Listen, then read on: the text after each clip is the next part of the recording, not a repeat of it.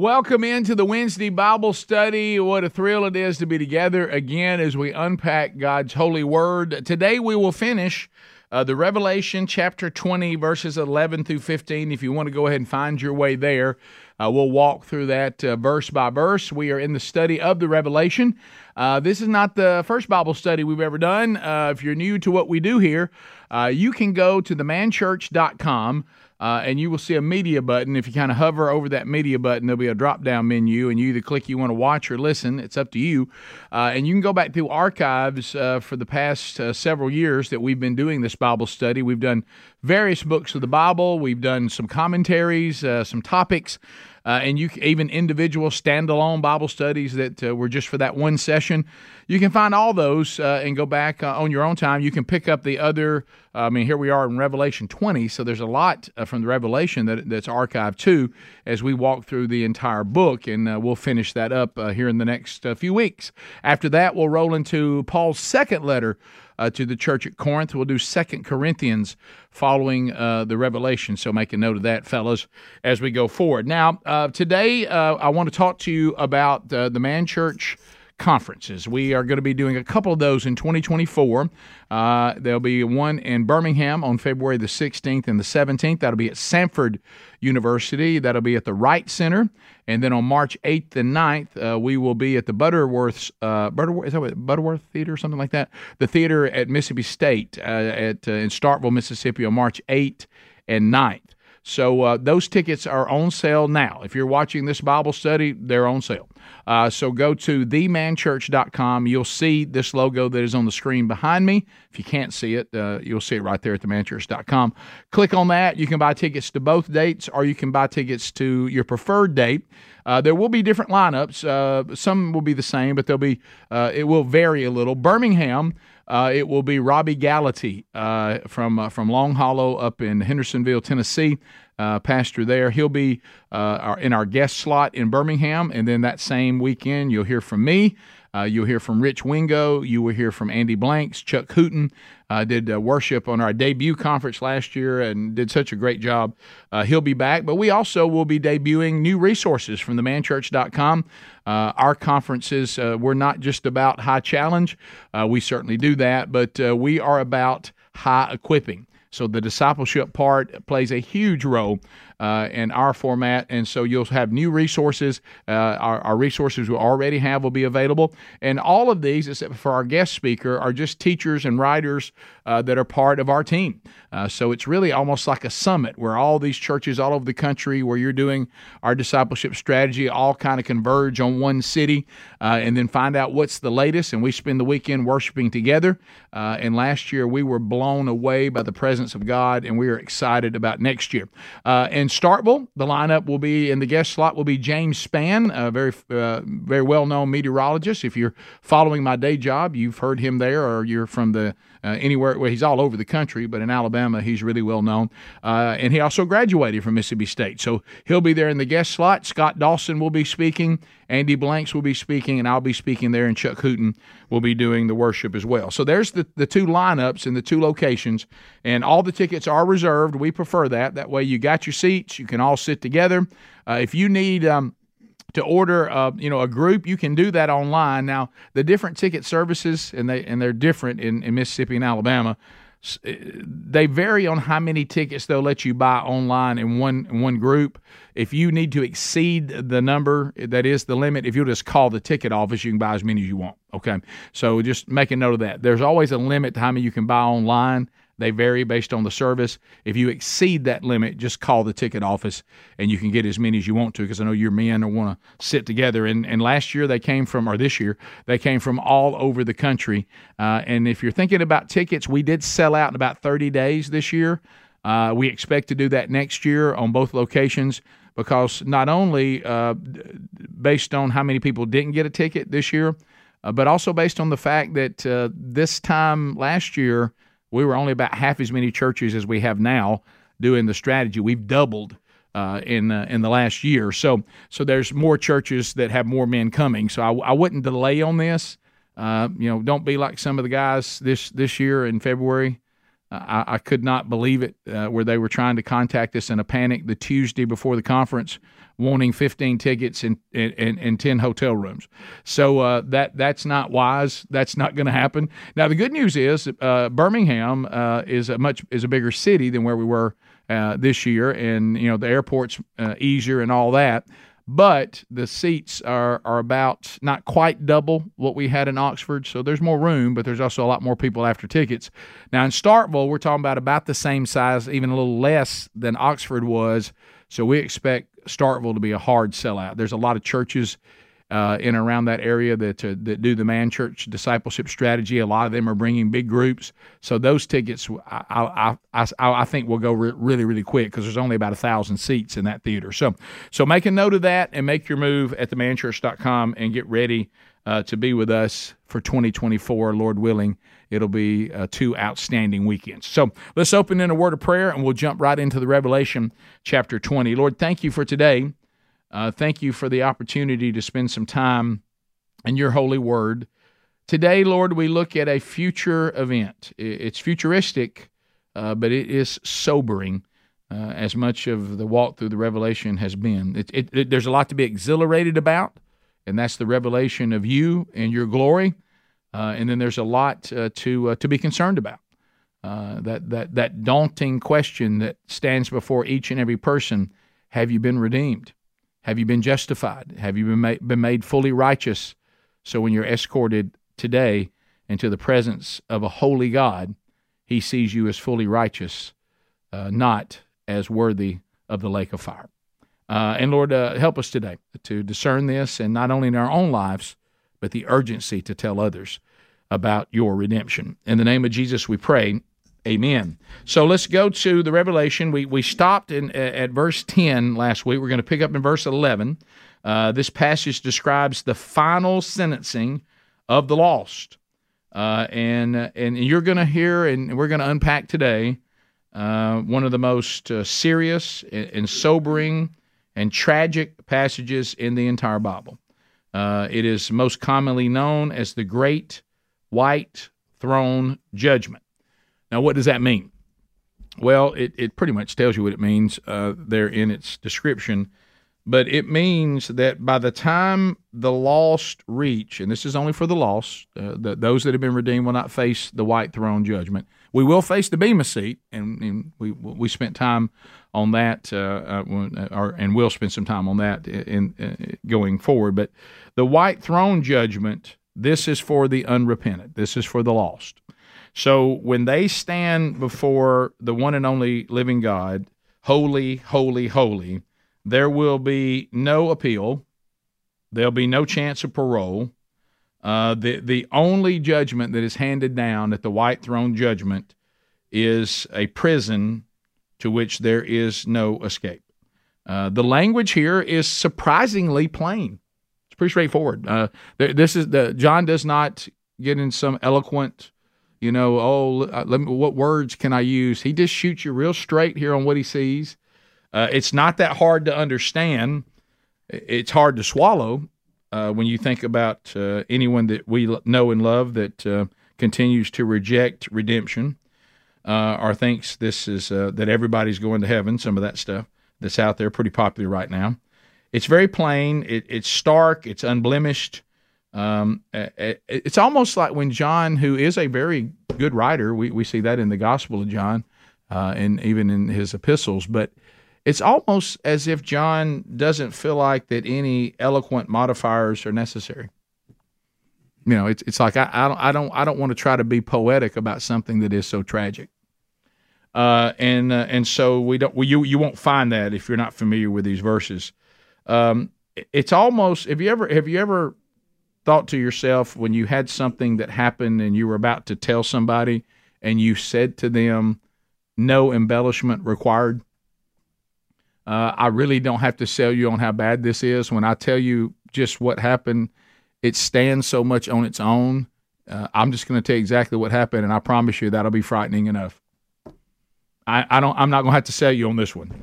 It is what it is, as we've heard. It is simple, but it is powerful. So the scene We're going to break it down. When you go through this, you're going to see I'm going to set up the scene first. Then there'll be the summons next, the standard next, and then the sentence. That's kind of how we're going to walk through this. So let's start with the scene, and that's going to be verse 11 and then the front half of verse 12, 12a. So here we go. Then I saw, which means what? It's a new vision. Then I saw a great white throne and him who was seated on it. From his presence, earth and sky fled away, and no place was found for them. Interesting. 12a. And I saw the dead, great and small, standing before the throne. And of course, we won't go in order chronological. I mean, it will be chronological, but some of these verses I'm actually going to do in a different order based on these four things I want to cover. So don't think I'm missing things when I skip over something, because I'm going to come back to it. Okay. So let's first of all talk about the judge that is on the throne. We see God. We see a judge on the throne, and then we see before the throne we see the accused. Judge, accused. That's the scene that John sees. This follows the millennial reign and the second coming of Christ from chapter 19. It precedes the new heaven and the new earth. So the first thing that John saw was this great white throne. Now, in the Revelation, 50 times a throne is mentioned. In this case, it's the throne that is the seat of God's sovereign rule. Let's talk about some of the ways that John describes it. He says it's great. The size is greater. That's certainly part of it, but there's more. When he says great, it's not just the size of this great white throne. It is that, but that's not all it is. What he means here, when you look at the Greek word, he's also talking about its significance, its majesty, its authority.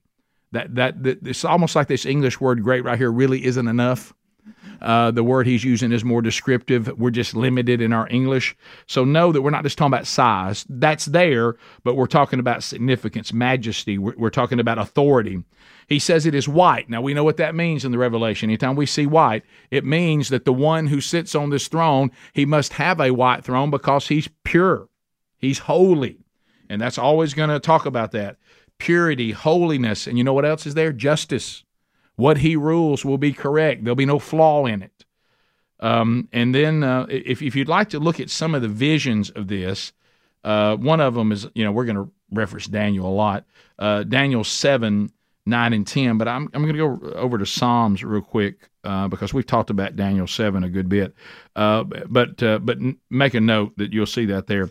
So look at Psalms 9, if you can flip to it real quick. If not, make a note of it if you don't have it with you. Look at 7 and 8 in Psalm 9.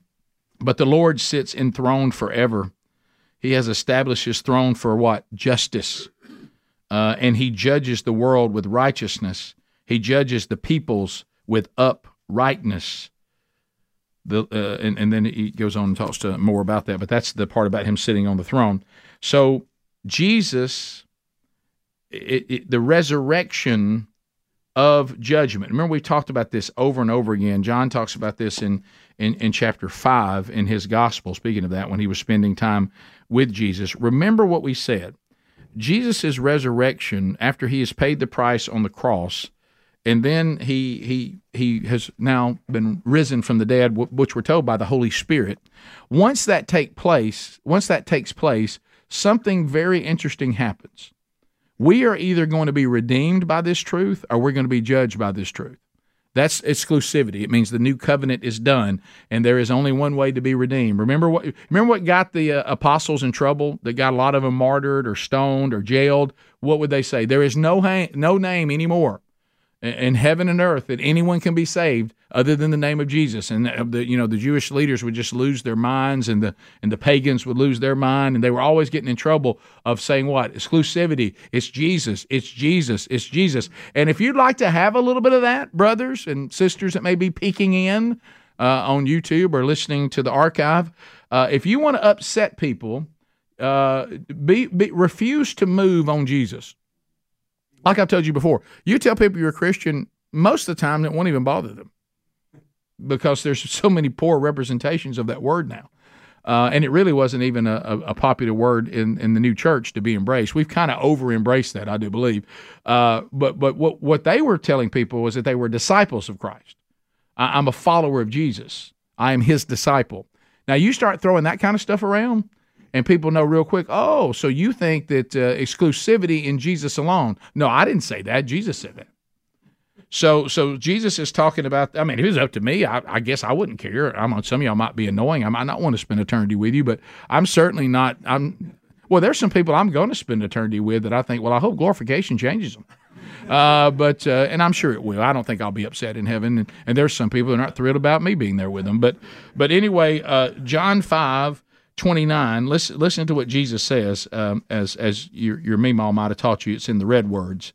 And he says, 28. He says, "Do not marvel at this, for an hour is coming when all who are in the tombs will hear his voice," talking about himself, "and come out, those who have done good to the resurrection of life, and those who have done evil to the resurrection of judgment." So resurrection, it brings either eternal life for the redeemed, but it also brings judgment. So that's what we're now seeing, and John is seeing. It's also talked about in Romans 2, the great book of Romans 2. By the way, we did a study on that if you want to go catch the archive on that. In Romans 2, verse 5, we see why this judgment. Why does this judgment have to take place? And the Apostle Paul talks about that in Romans chapter 2, verse 5. He says, "Because of your hard and unrepentant heart, you are storing up wrath for yourself on the day of wrath when God's righteous judgment will be revealed." Why are these people standing before the white throne? Because your hearts are hard, and you would not repent. You have an unrepentant heart, and if that's the way you're going to be, the Apostle Paul says, if that's what you're doing, if you're rejecting this redemption, you are storing up for yourself not eternal life, not justification.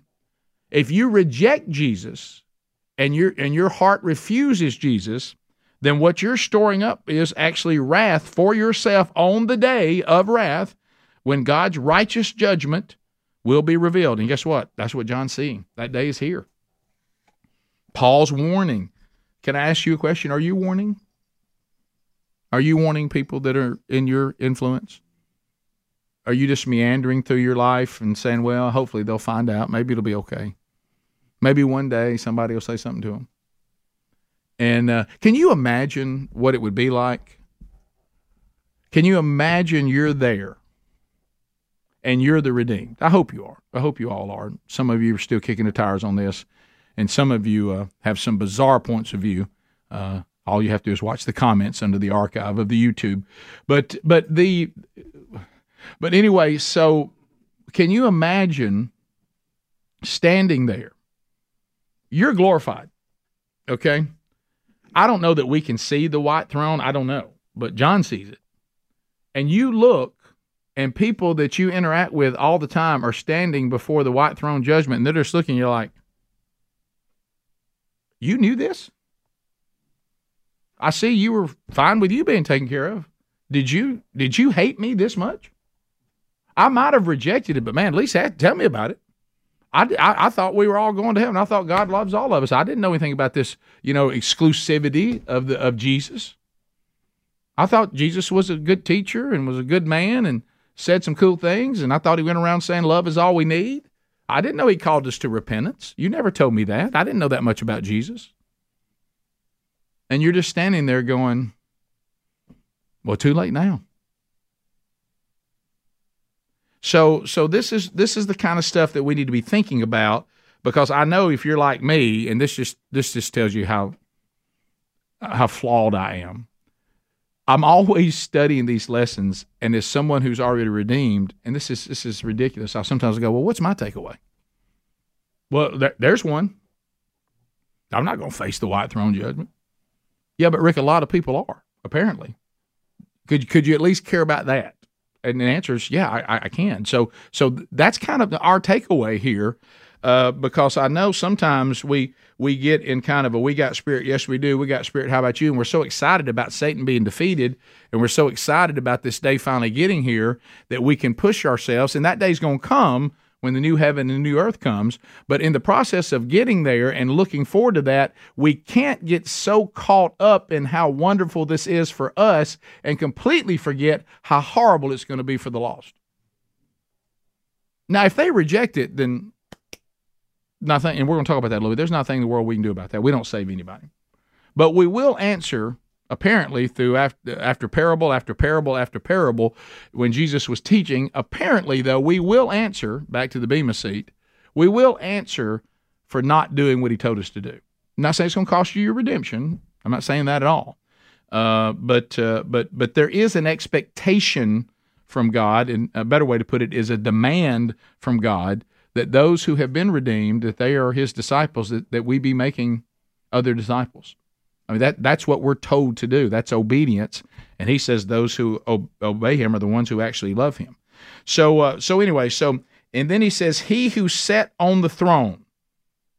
The words that he's using here mean eternal, almighty God. If you look back in the Revelation, if you want to flip back to 4 and look at verses 8 through 11, you'll see, you'll be reminded of who is on the throne. You remember the throne in heaven? All the way back in the Revelation 4. Can y'all remember back to that? Verses 8 through 11. I know some of you took such good notes. You can go back there and look at it. And the 4 living creatures, each of them with 6 wings, are full of eyes all around within, and day and night they never cease to say, Holy, holy, holy is the Lord God Almighty, who was and is to come. And then whenever the living creatures give glory and honor and thanks to him who is seated on the throne, who lives forever and ever, the 24 elders fall down before him who is seated on the throne and worship him who lives forever and ever. They cast their crowns before the throne, saying, Worthy are you, our Lord and God, to receive glory and honor and power, for you created all things, and by your will they existed and were created. That's what we're going back to. Now we're here for all this we heard in 4. That there's God, and that's who he is. He is eternal, and he is on the throne. And the Father and the Son share the throne. But make a note of this: the Son and our triune God is uniquely in view here. So if you were like me, when the first time I started reading this, I'm seeing the triune God, but I'm seeing the Father. That really isn't correct. When you look here, all of this is really Jesus. The Father and the Son certainly share the throne, but the Son is uniquely in view here out of the triune God. If you'd like to see more about that, I just gave you a little bit out of John 5. We talked about that. Take a look at this. Jesus, anytime somebody tries to tell you, and it is garbage, all it means is they've never read Scripture. Don't you ever let anybody tell you that Jesus never said he was God. That's a person that never has studied the Gospel of John. He tells people he's God all the time. That just simply isn't true. They're hoping you don't know enough about the Bible to defend that. So John chapter 5, listen to this. Here's Jesus himself, and this will give you the clarity right now at the white throne judgment. This is Jesus talking about himself. The Father judges no one, but has given all judgment to the Son. That's important to take that note. That's John 5:22. So Jesus said, the Father will judge no one. He actually gave that authority to me. So we know it's one God, 3 persons. I know that's mind-blowing, but it's true. But the Son has a unique role here in our triune God of his own words. And then you look at 26 and 27. For as the Father has life in himself, so he has granted the Son also to have life in himself. And look at 27. And he has given him, talking about himself, authority to execute judgment, because he is, talking about himself, the Son of Man. So that's right out of the Gospel of John. So we see Jesus is actually in a unique role to judge the lost right now. He said that was going to happen. You'll also find that in Acts 10:42, Peter is referencing that as well. So what does he mean when he says, from his presence earth and heaven fled away. That's an amazing statement. What is he talking about here? That's the first thing when I was studying this. I'm like, what does this mean? You ever do that? You ever go back to Scripture that you've studied a lot of times or read a lot of times? You're like, this will be an easy lesson this week. I'm pretty familiar with this. And then all of a sudden you get back there and you go, what is this? I don't think I've ever even noticed that before. Or maybe I didn't put any emphasis on it. From his presence, earth and heaven fled. An amazing statement. Well, you have to understand the earth has been through the tribulation. It's still tainted with sin, and it's subject to the effects of the fall. And God is about to create a new heaven and a new earth. He's not going to go to this current state and say, "Think I'll make a few repairs." It's not a fix 'em up. Okay, he's going to get a new heaven and a new earth, and so when the white throne judgment is coming into play, the fallen earth realizes, tick-tock, we're about to be gone. And what it means is, as he is creating this new heaven, new earth, that this current earth and this current heaven that actually is fleeing away from the white throne because they're done. We're about to get a completely new heaven and a new earth. And so the first heaven and the first earth must pass away, not merely be moved or reshaped. They got to go. So when he sees what he means, he said, I see heaven and earth moving away from that throne. You know why? It's over. That's gone. We're not going to reshape that. We're not going to repair that. It's going to be something completely new. Now, let me tell you what that also means to us. If you have decided to worship this heaven and this earth, if you decide to worship all that you can see, the first heaven and the earth, you're going to be sadly disappointed when your God is gone. You're going to die with it because it will be no more. And really what we're talking about, and if you've ever read this, and we studied it in our study of Peter, also in the archive, go to 2 Peter 3. Y'all have heard me reference this a lot. I love, and I can't remember who's using this phrase. This is I think this is John Phillips that used that phrase there. If not, it may be John MacArthur. But anyway, the term they're using is God's uncreation of the universe. He's getting rid of the old. It's an uncreation. And Peter talks about this in 2 Peter. Again, this is available to you in our archives when we studied this. And I love this statement from Peter. So in 2 Peter 3, and we studied this, so I know for some of you this is repetitive, but we're going to do it again. All right, so let's go to verse 10. I won't read all of it, 10 through 13. And here's what Peter says. But the day of the Lord will come like a thief, and then the heavens will pass away with a roar, and the heavenly bodies will be burned up and dissolved, and the earth and the works that are done on it will be exposed. And I love this line from Peter right here. So he just told us that the heaven and the earth that you now see, it's going to burn. And I mean, it is going to go away so fast. Listen to what he says about it. I'm going to come back to 11. Let's go down to 12. Because 11, to me, in my opinion, I'm sure Peter likes my adjustment, I think should follow 12. But here's 12. Waiting for the hastening and the coming of the day of God, because of which the heavens will be set on fire and dissolved, and the heavenly bodies will melt as they burn. But according to his promise, listen, we are waiting for new heavens and new earth in which righteousness dwells. And now I'll go back to 11. Since all these things are thus, meaning since we know everything I just said is going to happen, that all this is going to be dissolved, what sort of people are you to be in lives of holiness and godliness? Peter says, my goodness, if we know this is coming, you'd think we'd live differently than we do.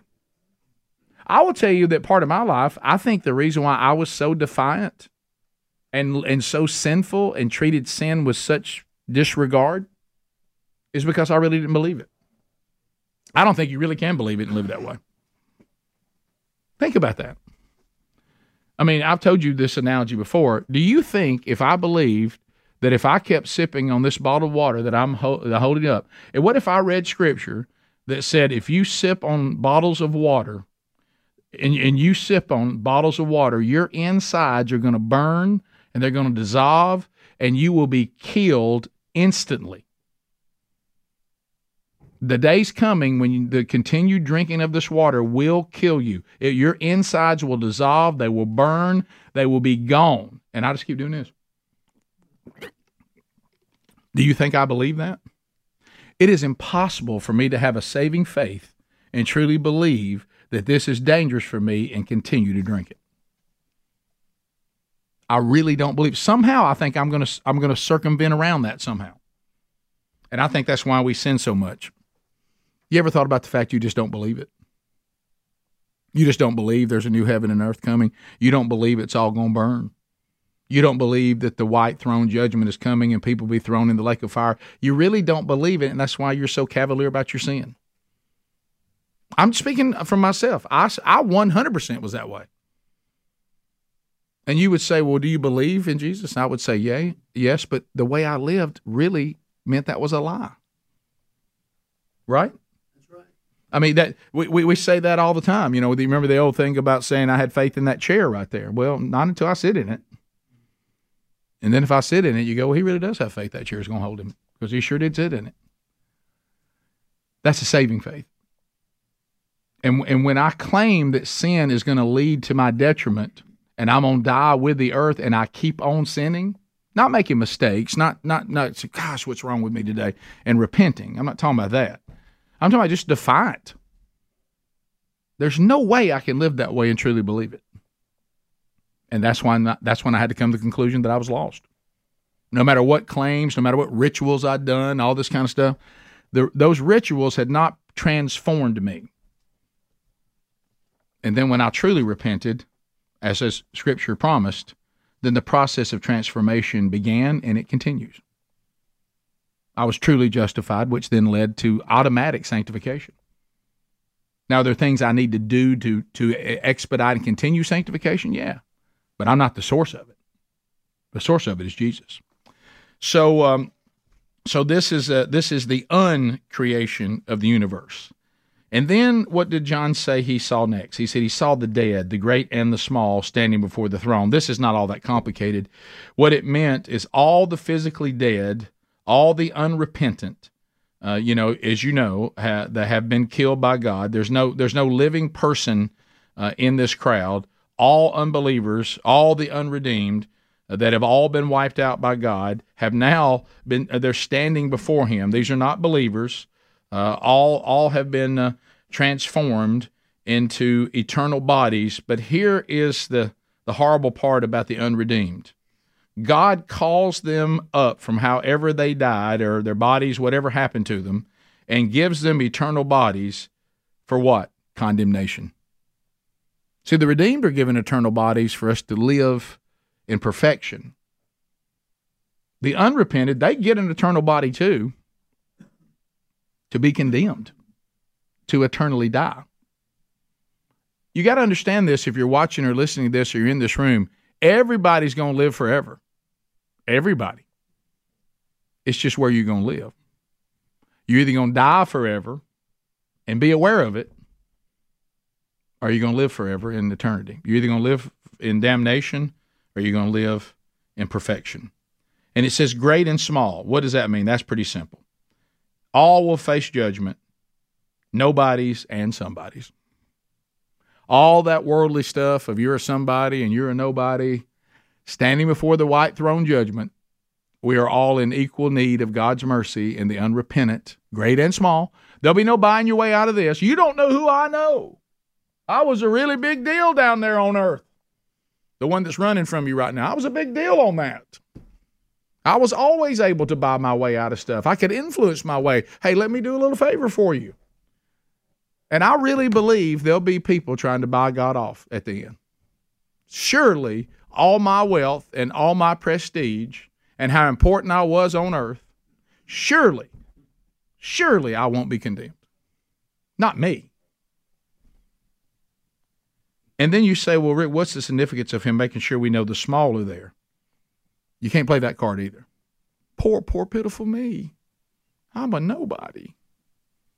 Can't you show mercy on me? Not if you didn't repent. No. I'm going to throw you in the lake of fire too. Because the great and the small All are called to repentance. No one has earned their way into heaven by having a tough go of it, or by being poor, or not having much. So it's all about whether you've been redeemed or not. And there's a lot of commentary about that. That's really just the whole scene that he's seeing. Can you imagine it?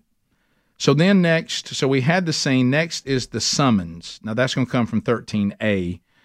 So I'm going to look at that. See, I'm skipping around a little bit, but you'll see why.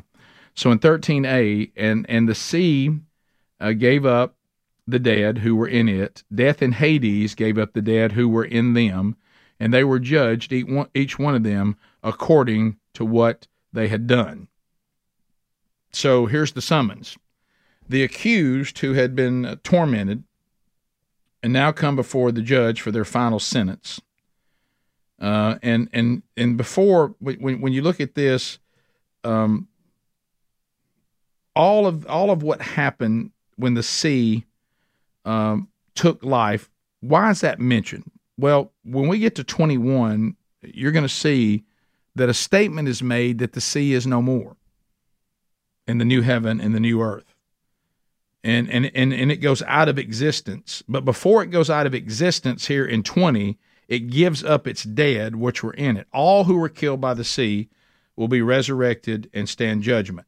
Death and Hades gave up their dead. Hades is the Greek word for Sheol. Both mean the realm of the dead. And Sheol is talked about in the Old Testament a lot. Hades 10 times in the New Testament. Sheol 67 times in the Old Testament. Luke also documents a conversation about this in Luke 16:23. This is the unrighteous dead, and this is where they are kept pending their sentencing to hell or the lake of fire. And unlike the lake of fire, Hades does not last forever. Sheol, these are the same place. This is almost like where there's a final heaven. But yet there was a heaven that existed before the final heaven. Hades, Sheol, is where the unrepentant dead are held before they are cast after this judgment at the white throne.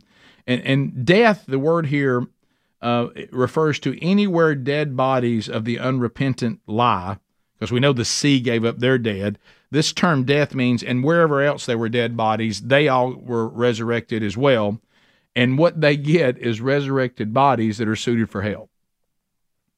So John said, let me tell you, no matter where they died or how they died, the unrepentant were brought before the white throne judgment, and there they stood.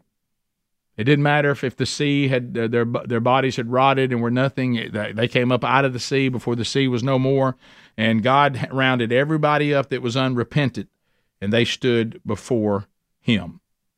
And they all were put back in bodies that were suited for the lake of fire. Next is the standard. So that's the summons. They've been summoned before him. Now we go to the standard. We'll go back to 12 now, and then the rest of 13, which some of it I just read to you because I got on the roll. But here's 12b. It says, and books were opened. Then another book was opened, which is the book of life. And the dead were judged by what was written in the books according to what they had done. And then I already read this, and it says they were judged, each one of them, according to what they had done. So the judge opens up the books, and Daniel 7, 9, and 10 talks about this as well. I say we reference that a lot. Books, these books contain a record of every thought, every word, every deed, of every unsaved person who ever lived. Sinners' deeds perfectly, accurately, comprehensively are kept. And now God brings out these records that he has been keeping on every single person. And what he is going to do is show you how much you deserve to go to hell. And the fact that, and how much you needed repentance that you refused. You didn't think you needed repentance, but I'm about to give the record of every thought, every deed, everything you did, every motivation. And by the time I'm done, you're going to hear that you did need repentance. I offered repentance. You rejected it. And what I'm about to do, you do deserve. And every one of us deserves to go to hell. I would not want my record to be read. Jesus talks about this. Sinners, after they hear this, and it's measured against God's perfect holy standard, they will come to the horrible conclusion that they're about to get what they deserve. If you have your Bible, let's go to Matthew 5. Matthew 5, this is Jesus talking about this on the Sermon on the Mount. Let's go to 5, and then let's look at verse 48 of 5. And this is Jesus talking. You therefore must be perfect as your heavenly Father is perfect. Now, can you imagine sitting there and hearing that? What did he say? He said we have to be perfect. He said God's perfect. Now, why is Jesus saying that? Jesus is saying that because he's taking away any notion that any arrogant human being has that somehow any of us have been so good and we've been so impressive against God's standard that really we're in no need of repentance. And I've heard some pretty famous people, when asked what they regretted in their lives, and they'll look into the camera and say, no regrets. No regrets. I don't have things to be forgiven for. What? No regrets. Let me tell you something. Do not get the no regrets bumper sticker. I have tons of regrets. Regret is what brings us to repentance. No regrets? I don't have anything to be forgiven for? Well, that's part what everybody's missed. Jesus would say to that person, so you're perfect? Because I got news for you. My Father is perfect. You're perfect? Pretty much. Well, that is a gross misunderstanding of human depravity and an even more gross misunderstanding of God's perfection and holiness. And that point will be made to all. Who makes us perfect? Jesus. And that's the point he's trying to make. Now, if y'all try this without me, I hope you're perfect. You know, it reminded me of the funny story of my dad when he was a coach and he had told us to help him with his cussing and swearing, and he let the captains paddle him every time he said something wrong that he shouldn't have said, and it came my turn. And I told him that after it was over, and I gave him as hard a lick with the paddle as I could possibly give him. And as I walked by his office, he said, "Did you enjoy that?" And I said, "It hurt me so much to do that. I didn't want to do that." I said, "But you told us to do it for you, and I was just trying to do what you asked us to do because I love you. And it hurt me to do it. Probably hurt me more than it hurt you." I got to pull all that back on him. And I'm just about to turn around all smug, and he says, "Boy, there's a lot of season left." I said, "Yes, sir." He said, "Boy, I hope you're perfect. Hope there's no reason for me to have to discipline you before this season's over." And I realized that I had made a commitment to perfection, and I was never going to meet it. And so Jesus is making that point to remind us how much we need his righteousness because ours will fall far short on our best day. Adrian Rogers, the great pastor who's already in the presence of the Lord, he said, "I would not present my best 15 minutes in front of a holy God." Not even my best 15 minutes. Peter talks about this in verses 15 and 16 of that wonderful chapter 1. Remember these statements? "But as he who has called you is holy, you also must be holy in all your conduct." How many of you like that verse to say some of your conduct? All of your conduct.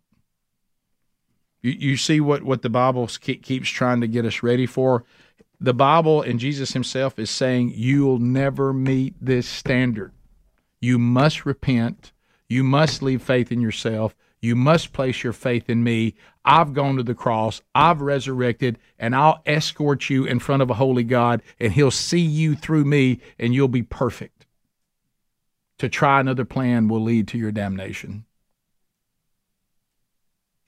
Rich Wingo, my dear friend, told me about watching a man give a testimony that brought him to Christ. And he gave that vision of the white throne judgment. He said, and I had a dream of me standing there, and he said, and Satan is just saying, of course, that's not accurate here because Satan's gone. Really, God's the one who's reading everything you did wrong, not Satan. But in the dream the guy had, he said, the accuser was accusing me before God. You cannot redeem this person. He said, and he's rolling everything I ever did, everything I ever thought. And he said, it's connected to some of that old computer paper that's going into like an 18-wheeler. And he said, I realize he's only getting started, and I began to weep. And I said, I wish he would stop reading all the horrible things that I've done. I wish he'd stop accusing me before God. And he said, and then my Lord and Savior Jesus looked at his Father and said, hey, he's with me. Satan, you just take that, pack that up, and go on. He's with me. And when the Father says, oh, you're with my Son, but then come on. I make him fully righteous. So Jesus has resolved the issue for us. If you have your Bible, go to the book of Galatians, and because let's get some good news, right, for the redeemed. That's why it's called good news, folks, because when we look at what we deserve and we look at what God has done for us, there is no wonder that it is called good news because, let's face it, we have no hope of accomplishing this on our own, and Jesus, through the Apostle Paul, gives us the good news in Galatians chapter 3, and then we look at verses 13, and these are very, very comforting words. Christ redeemed us from the curse of the law by becoming a curse for us, for it is written, cursed is everyone who is hanged on a tree, so that in Christ Jesus the blessing of Abraham might come to the Gentiles, so that we might receive the promised Spirit through faith. He went to that horrible tree because that's where we deserve to go, but he went there in our place and offered perfection and redemption to all who repent and confess him as their Lord. So they're going to be judged for what they had done, including their thoughts. Psalms 44:21 says that God knows every single thought, every feeling of our hearts. Romans 2:16 says that he will judge the secrets of our heart. We're also told that we will be judged by our words, Matthew 12:37. Matthew 16:27, will be judged by our actions, Ecclesiastes 12:14, Romans 1:20. Hell will fit the iniquity. Each punishment will fit the individual. Now, when you hear me say that, I feel a little movement in the room. What do you say? So there's degrees? Yeah, there are. The punishment will fit the person. And I can see y'all looking at, are there degrees of punishment in hell? Yes, there are. Jesus actually talks about this quite a bit, especially in Matthew 11, but let's go back to Matthew 10. Some of you may be hearing this for the first time. Now, let me tell you, if you've got the best situation in hell, it's still going to be absolutely horrible, but Jesus has actually spoken to this. Here's some of the things that Jesus said, Matthew 10. And if anyone will not receive you, talking to his disciples, or listen to your words, shake off the dust from your feet when you leave that house or town. Truly I say to you, it will be more bearable on the day of judgment for the land of Sodom and Gomorrah than for that town. What? He says it'll be worse on that town than Sodom and Gomorrah on the day of judgment. Why? Well, because the new covenant has come to those towns. Sodom and Gomorrah never saw they didn't understand redemption. They'd not received the gospel of Jesus. Now they could have been right with God. They could have had a saving faith in. They could have repented. I'm not saying that, but what I'm saying is he says they didn't get the shot that you got. If they had heard what you guys came in preaching, a lot of them are repented in ashes and dust. If you don't believe that, just look at chapter 11. And here's Jesus saying those exact words in 21 and 24, he's talking to these cities where he did 90% of his miracles, where he spent his 3 years of ministry. He spent most of the time in these cities. And listen to what he said about these cities. Woe to you, Chorazin! Woe to you, Bethsaida! For if the mighty works done in you had been done in Tyre or Sidon, both of them were destroyed by God, they would have repented long ago in sackcloth and ashes. But I tell you, it will be more bearable on the day of judgment for Tyre and Sidon than for you. And for you, Capernaum, will you be exalted to heaven? You will be brought down to Hades, for if the mighty works done in you had been done in Sodom, it would have remained until this day. But I tell you that it will be more tolerable on the day of judgment for the land of Sodom than for you. You know what he's saying? If these cities had got the shot you got, if they'd seen me and all the miracles I did, they would have repented. So you have seen all this, and you remain unrepentant. And I will tell you this, your punishment will be worse. You know why? Because you should have known better. And let me tell you what that means to us.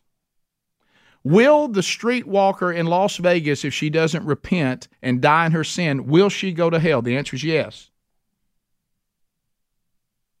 But let me tell you, some of us sitting around in here watching this, listening to this, that you can't drive 2 miles without another church on the corner, and you've heard the gospel over and over and over and over and over and over, and you still haven't repented?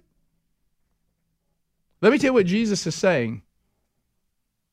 That streetwalker, if she had seen and heard what you had, she would have repented. And I find her punishment to be worthy and fit her crime, but your punishment's going to be worse because she never heard what you heard. Now, she didn't have excuse, but she's got more of an excuse than you do.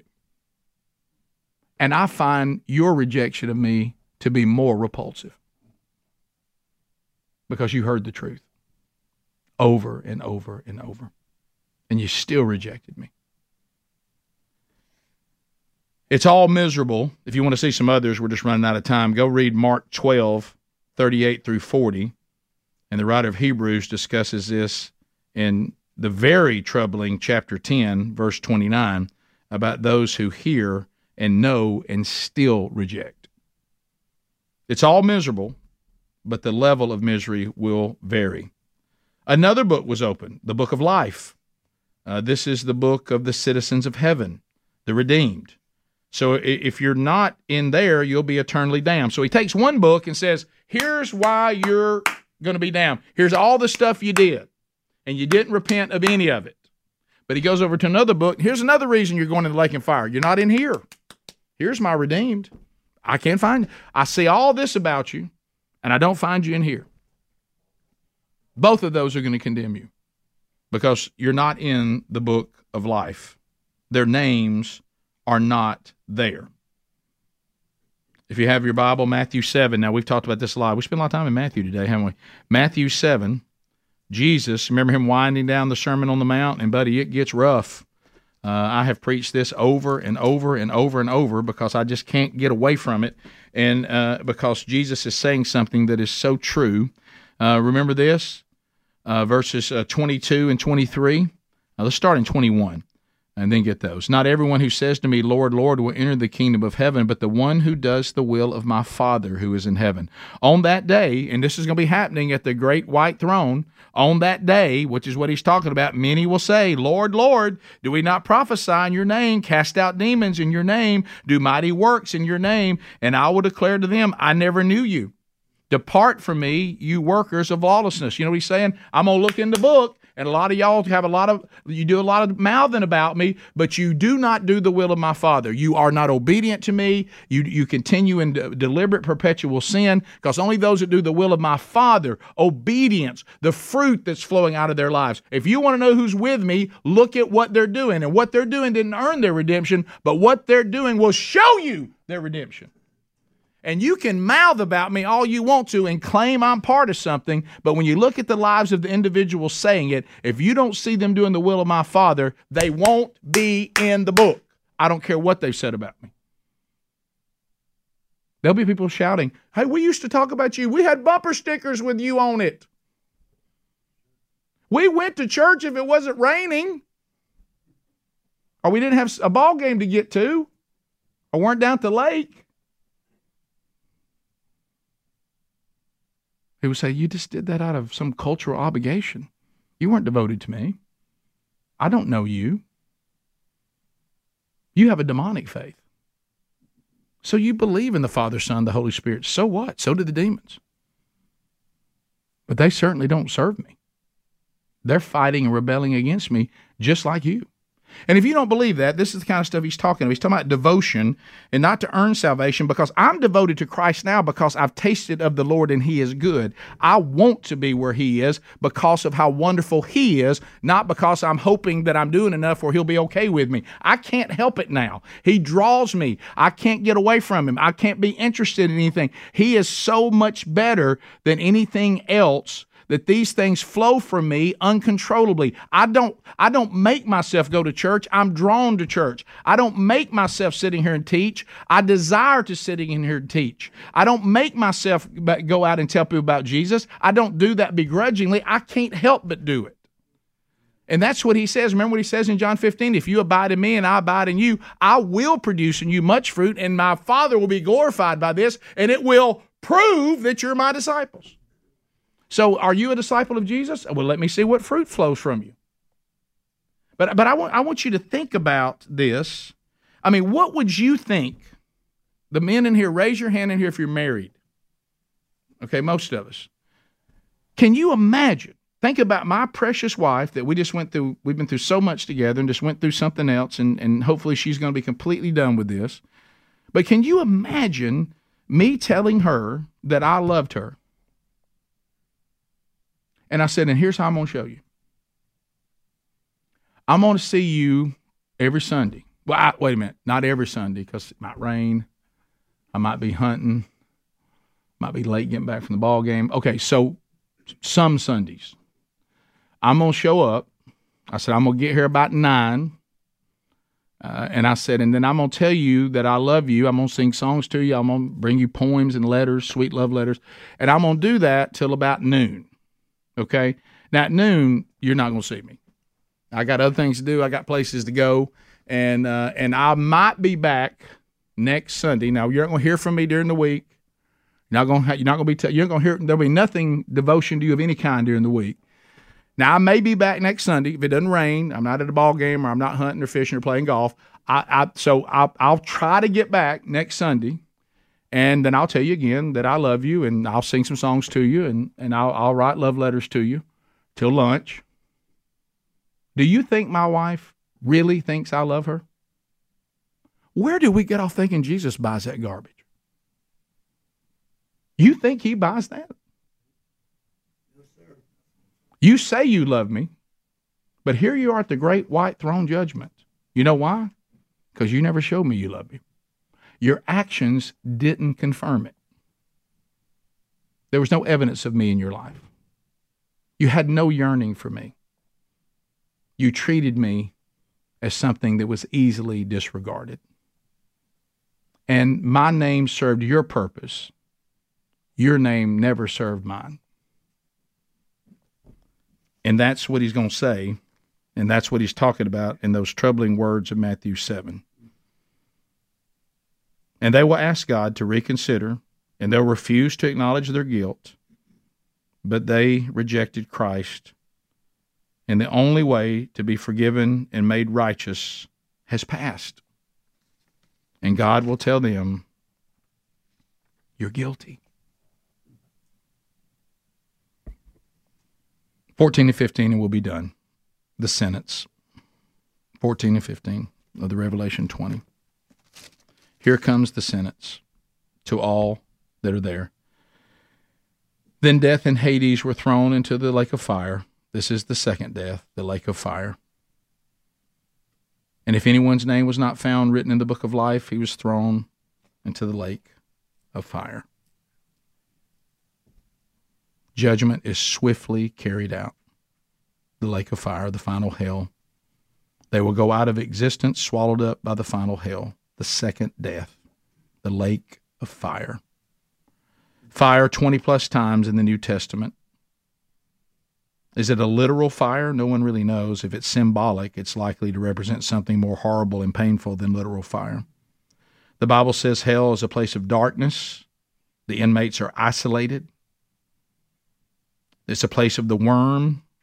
Could be that accusing conscience that always is reminded of the horrible things you did and you would not repent of. Could be a literal worm. But we know that it devours the wicked, and this whatever this worm is that tortures and how it tortures, that worm will never die. Isaiah 66:24, Mark 9:28. It's a place of banishment from God's kingdom. Matthew 8:12, 22:13. It's a place of unending sorrow, weeping, and gnashing of teeth. Matthew 8:12, 13:42. 24:51, 25:30, Luke 13:28. Turn with me to the book of Hebrews, and we'll be done. Hebrews 10:26, beginning in verse 26, and we'll go through 31. And this is for those that will refuse to repent. So let's say right now you've heard all this and you refuse to repent. Here's what happens. For if we go on sinning deliberately after receiving the knowledge of the truth, there no longer remains a sacrifice for sins, but a fearful expectation of judgment and a fury of fire that will consume the adversaries. Anyone who has set aside the law of Moses dies without mercy on the evidence of 2 or 3 witnesses. How much worse punishment do you think will be deserved for the one who has spurned the Son of God, has profaned the blood of the covenant by which he was sanctified, and has outraged the Spirit of grace? For we know him who said, "Vengeance is mine, I will repay," and again the Lord will judge his people. It is a fearful thing to fall to the hands of the living God. There's the warning. If repentance is something that you have decided to refuse. Let's pray. Lord, thank you for today, and thank you for this harsh reminder of 2 things. Your judgment, but also a wonderful thank you for redemption. May we never take it lightly. May we not be afraid to examine ourselves and ask that hard question. Am I certain that I won't be at the white throne judgment? Am I going to be one of those screaming out, "But Lord, I thought I was with you"? Well, let's not be afraid to examine ourselves and see if we see the proof of you while we still have time. Thank you, Lord, for convincing me that I had made a declaration about my redemption that was completely unfounded and completely false, and you were kind and gracious enough to call me to true repentance. Thank you for that, Lord. May you never look upon my life, as the Apostle Paul said, and see that the grace that you have given me was in vain. Help those, Lord, who are crying out to you right now and hear their repentance. Redeem them, Lord. And if you're one of those people and I can help you in any way, just rick@burgessministries.com. In the name of Jesus we pray, amen. Thank you for your time today.